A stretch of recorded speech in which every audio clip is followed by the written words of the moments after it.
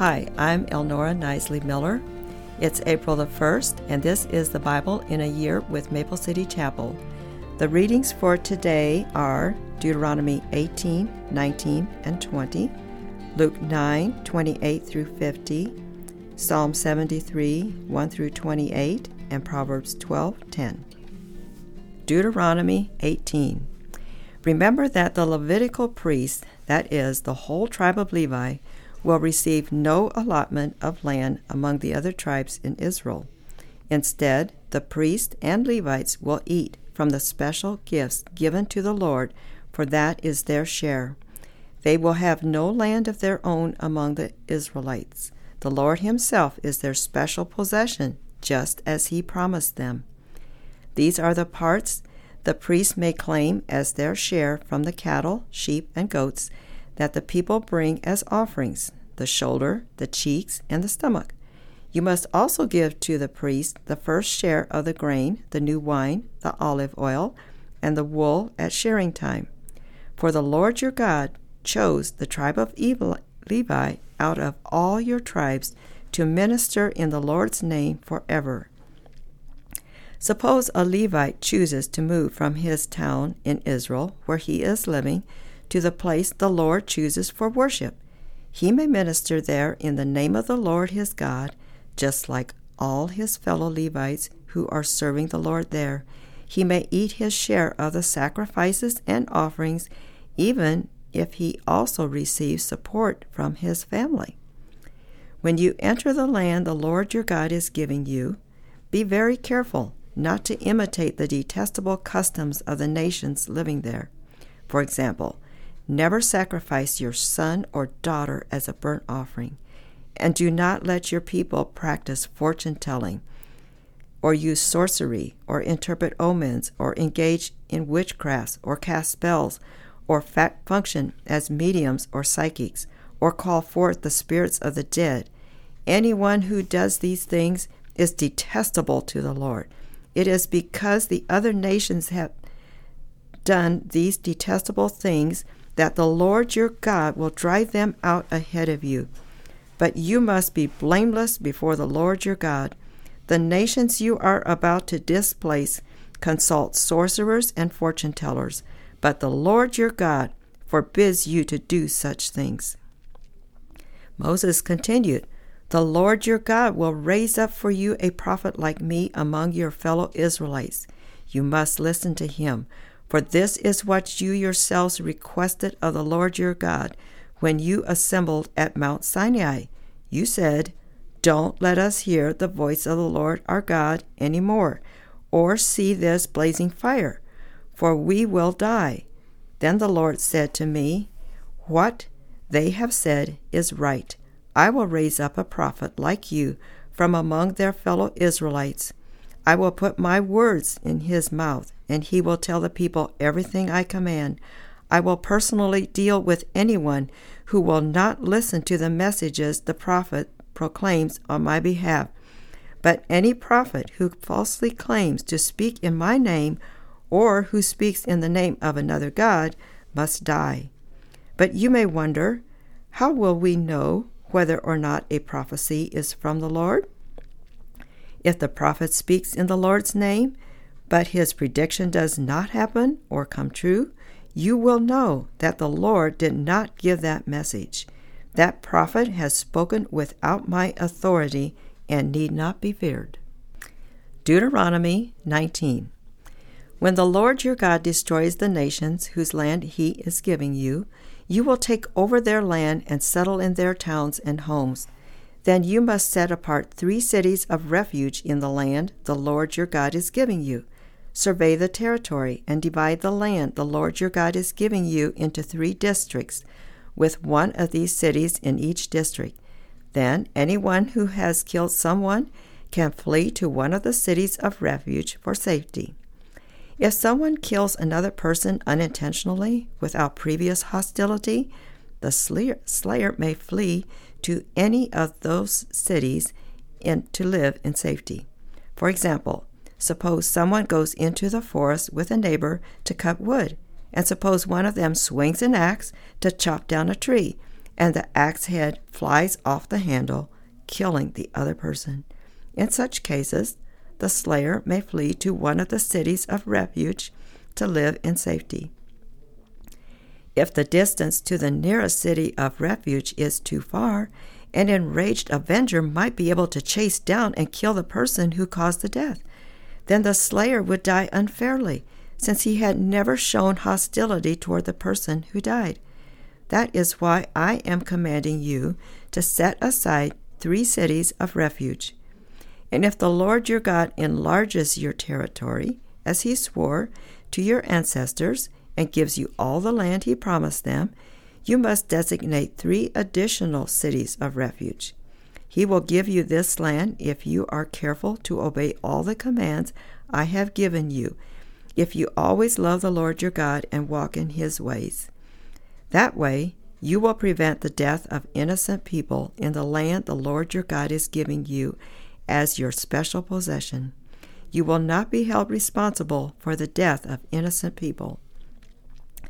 But suppose someone is hostile toward a neighbor and deliberately ambushes and murders him, and then flees to the cities of refuge. In that case, the elders of the murderer's hometown must send agents to the city of refuge to bring him back and hand him over to the dead person's avenger to be put to death. Do not feel sorry for that murderer. Purge from Israel the guilt of murdering innocent people. Then all will go well with you. When you arrive in the land the Lord your God is giving you as your special possession, you must never steal anyone's land by moving the boundary markers your ancestors set up to mark their property. You must not convict anyone of a crime on the testimony of only one witness. The facts of the case must be established by the testimony of 2 or 3 witnesses. If a malicious witness comes forward and accuses someone of a crime, then both the accuser and accused must appear before the Lord by coming to the priests and judges in office at that time. The judges must investigate the case thoroughly. If the accuser has brought false charges against his fellow Israelite, you must impose on the accuser the sentence he intended for the other person. In this way, you will purge such evil from among you. Then the rest of the people will hear about it and be afraid to do such an evil thing. You must show no pity for the guilty. Your rule should be life for life, eye for eye, tooth for tooth, hand for hand, foot for foot. Deuteronomy 20:1-20. When you go out to fight your enemies, and you face horses and chariots and an army greater than your own, do not be afraid. The Lord your God, who brought you out of the land of Egypt, is with you. When you prepare for battle, the priest must come forward to speak to the troops. He will say to them, "Listen to me, all you men of Israel. Do not be afraid as you go out to fight your enemies today. Do not lose heart or panic or tremble before them. For the Lord your God is going with you. He will fight for you against your enemies, and he will give you victory." Then the officers of the army must address the troops and say, "Has anyone here just built a new house but not yet dedicated it? If so, you may go home. You might be killed in the battle, and someone else would dedicate your house. Has anyone here just planted a vineyard but not eaten any of its fruit? If so, you may go home. You might die in battle, and someone else would eat the first fruit. Has anyone here just become engaged to a woman but not yet married her? Well, you may go home and get married. You might die in the battle, and someone else would marry her." Then the officers will also say, "Is anyone here afraid or worried? If you are, you may go home before you frighten anyone else." When the officers have finished speaking to their troops, they will appoint the unit commanders. As you approach a town to attack it, you must first offer its people terms of peace.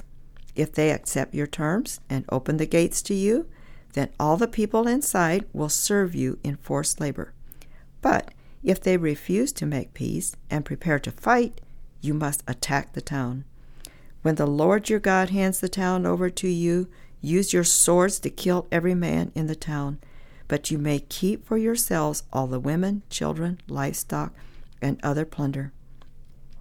You may enjoy the plunder from your enemies that the Lord your God has given you. But these instructions apply only to distant towns, not to the towns in the nations you will enter. In those towns that the Lord your God is giving you as a special possession, destroy every living thing. You must completely destroy the Hittites, Amorites, Canaanites, Perizzites, Hivites, and Jebusites, just as the Lord your God has commanded you. This will prevent the people of the land from teaching you to imitate their detestable customs in the worship of their gods, which would cause you to sin deeply against the Lord your God. When you are attacking a town and the war drags on, you must not cut down the trees with your axes. You may eat the fruit, but you do not cut down the trees. Are the trees your enemies, that you should attack them? You may only cut down trees that you know are not valuable for food. Use them to make the equipment you need to attack the enemy town until it falls. Luke 9:28-50. About 8 days later, Jesus took Peter, John, and James up on a mountain to pray. And as he was praying, the appearance of his face was transformed, and his clothes became dazzling white. Suddenly 2 men, Moses and Elijah, appeared and began talking with Jesus. They were glorious to see, and they were speaking about his exodus from this world, which was about to be fulfilled in Jerusalem. Peter and the others had fallen asleep. When they woke up, they saw Jesus' glory and the 2 men standing with him. As Moses and Elijah were starting to leave, Peter, not even knowing what he was saying, blurted out, "Master, it's wonderful for us to be here. Let's make 3 shelters as memorials, one for you, one for Moses, and one for Elijah." But even as he was saying this, a cloud overshadowed them, and terror gripped them as the cloud covered them. Then a voice from the cloud said, "This is my son, my chosen one. Listen to him." When the voice finished, Jesus was there alone. They didn't tell anyone at that time what they had seen. The next day, after they had come down the mountain, a large crowd met Jesus. A man in the crowd called out to him, "Teacher, I beg you to look at my son, my only child. An evil spirit keeps seizing him, making him scream. It throws him into convulsions so that he foams at the mouth. It batters him and hardly ever leaves him alone. I begged your disciples to cast out the spirit, but they couldn't do it." Jesus said, "You faithless and corrupt people, how long must I be with you and put up with you?" Then he said to the man, "Bring your son here."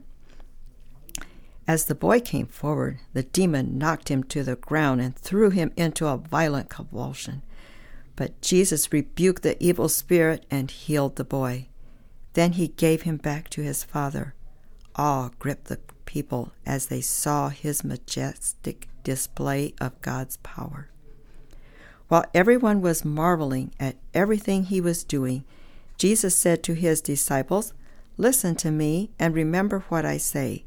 The Son of Man is going to be betrayed into the hands of his enemies." But they didn't know what he meant. Its significance was hidden from them, so they couldn't understand it, and they were afraid to ask him about it.